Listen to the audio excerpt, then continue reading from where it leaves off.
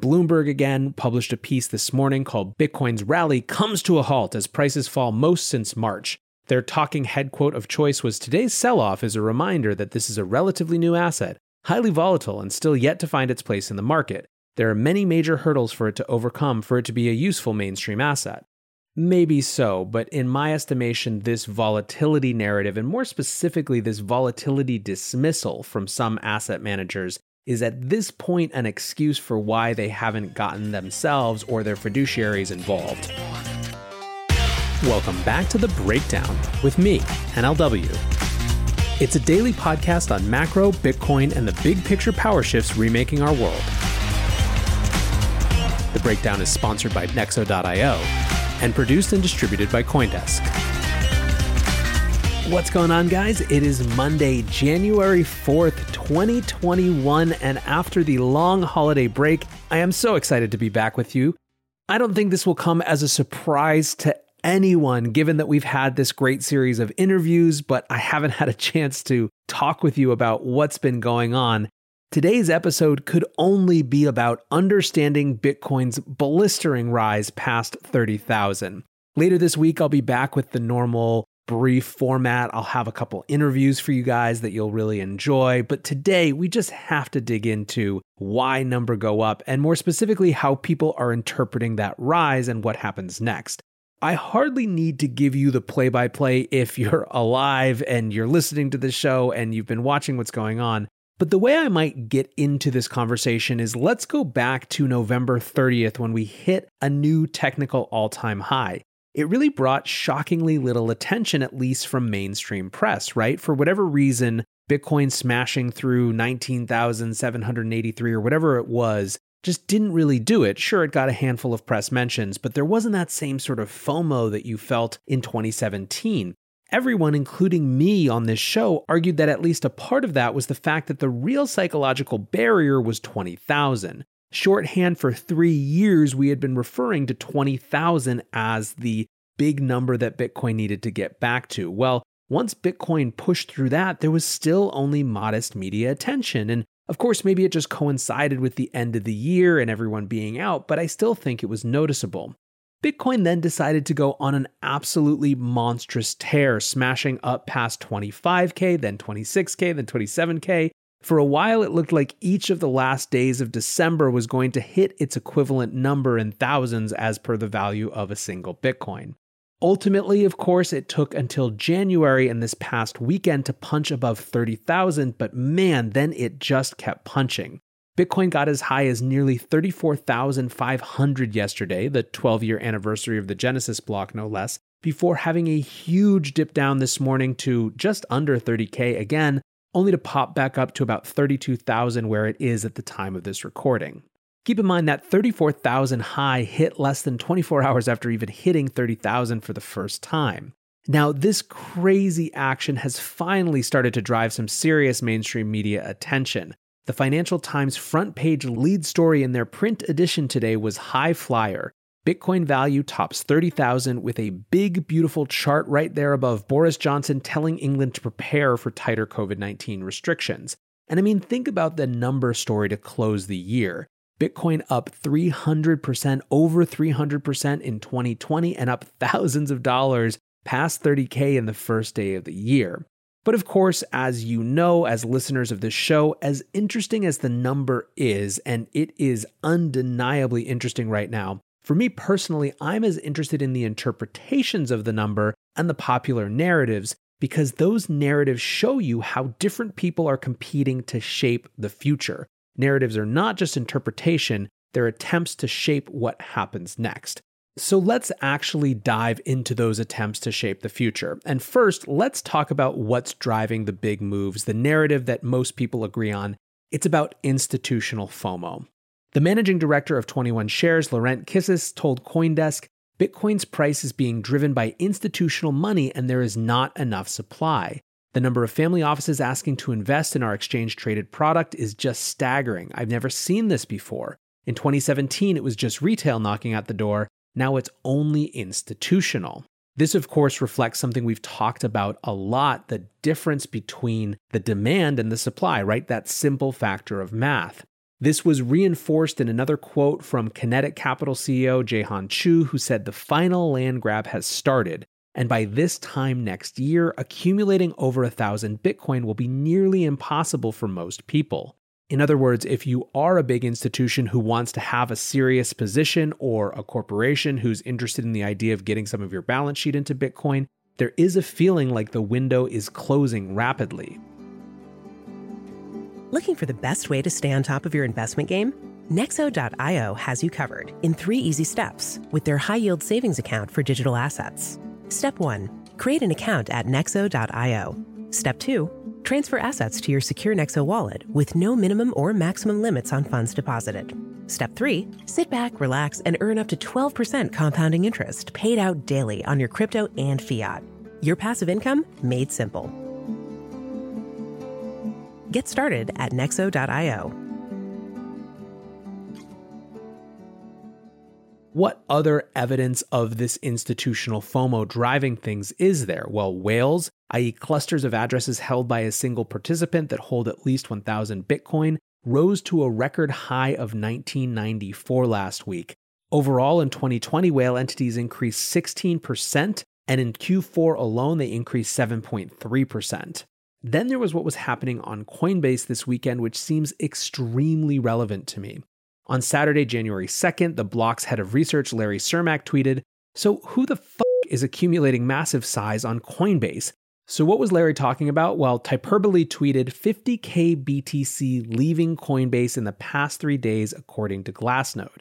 That's 1.65 billion in withdrawals, or around 6% of their total balances over a holiday weekend.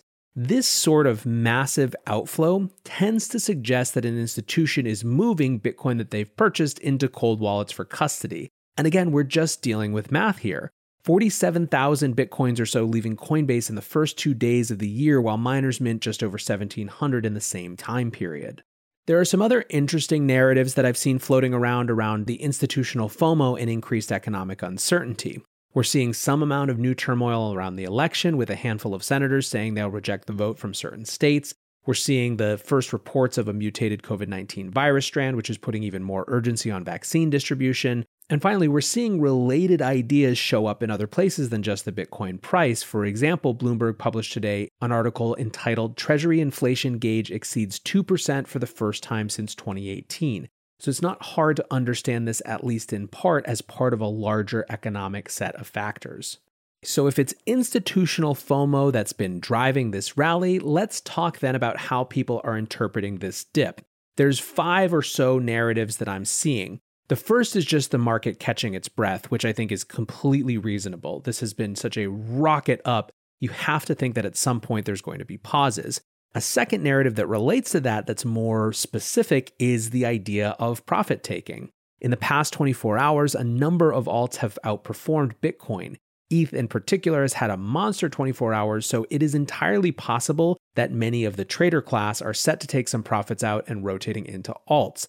ETH additionally has had its highest search volume on Google since January of 2018, so that may be an interesting factor to look at as well. A third interpretation of this dip is derivative positions getting liquidated. More than 1.1 billion of open interest was liquidated in the span of just an hour this morning. So basically you have traders who are over-leveraged and got wrecked, causing a more severe dip, which could also help explain the quick rebound. A fourth interpretation, let's pour one out for the mainstream media, still trying to use this to push a too volatile narrative.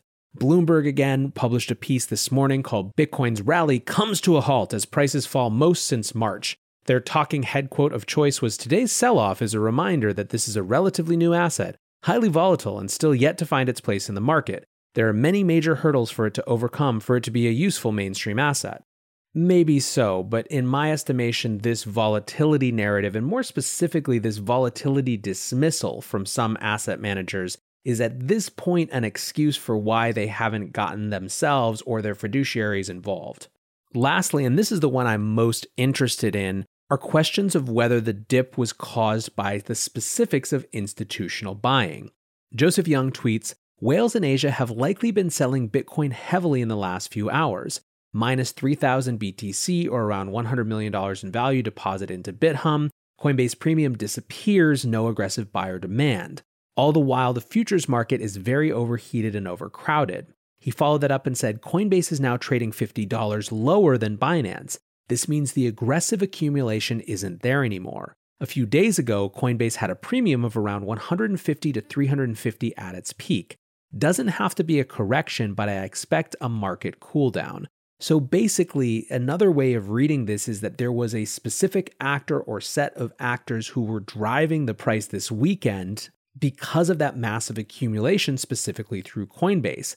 That accumulation, despite the best efforts of, you have to assume, Coinbase's OTC desk, drove price up, which got the futures markets really excited, which further drove the price up, and then people came in to short and correct it.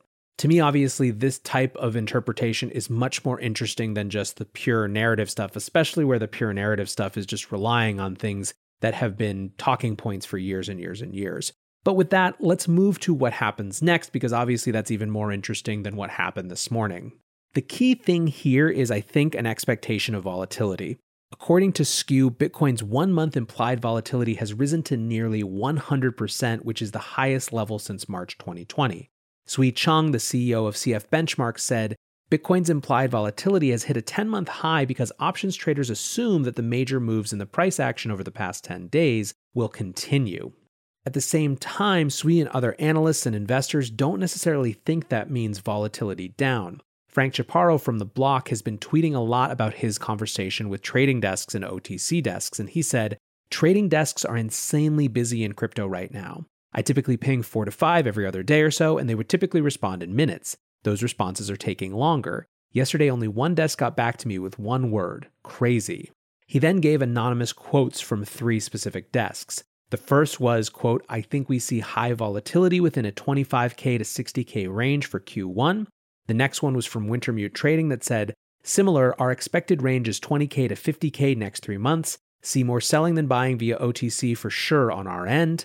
And one more, quote, my experience tells me that it may be a bit overdone, so I would not be surprised to see a correction. As much as 15 to 20% would not be too surprising. Longer term, I do think the rally continues, but probably not at this pace.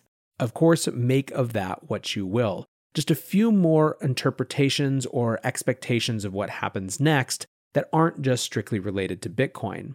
The first is an interesting question about whether there will be finally a retail move into this space. Louis Gave, the co-founder of GaveCal Research, in that same Bloomberg piece I mentioned above, said, Bitcoin's growing market cap has to come at someone's expense. Will the marginal retail dollar start to forego 2020's Robinhood darlings and instead shift towards the roaring crypto market? Another article, this time from CNN Business, wrote that perhaps the Bitcoin rally is a sign for what's in store for markets in 2021, a sign of larger volatility and more aggressive moves. Of course, it's understandable why they might feel this way, given that all of this has happened before the first day of trading of 2021 for the traditional finance folks.